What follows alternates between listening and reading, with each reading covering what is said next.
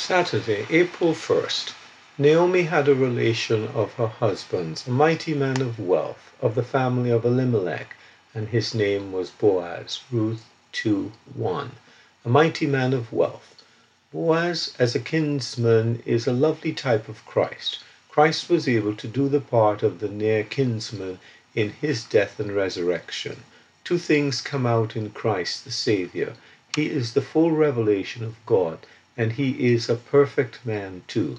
There is a man who can deliver you from the lake of fire, a man who can bring you in righteousness to God, a mighty man of wealth, and his peerless name is Jesus.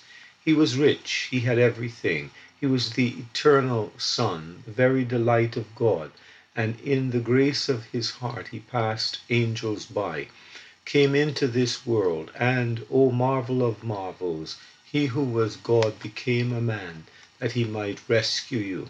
The first man, Adam, in his pride tried to become as God, and he became a sinner. But listen, he who was God became a man in the grace and love of his heart, in order that he might die and deliver you from the power of sin and Satan, and bring you in righteousness to God.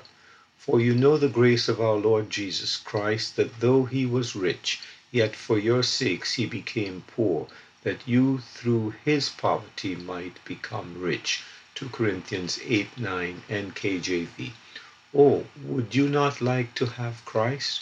You say, I am so poor. Yes, but he is rich, this mighty man of wealth. Would you not like that there should be a link between your soul and this mighty man of wealth?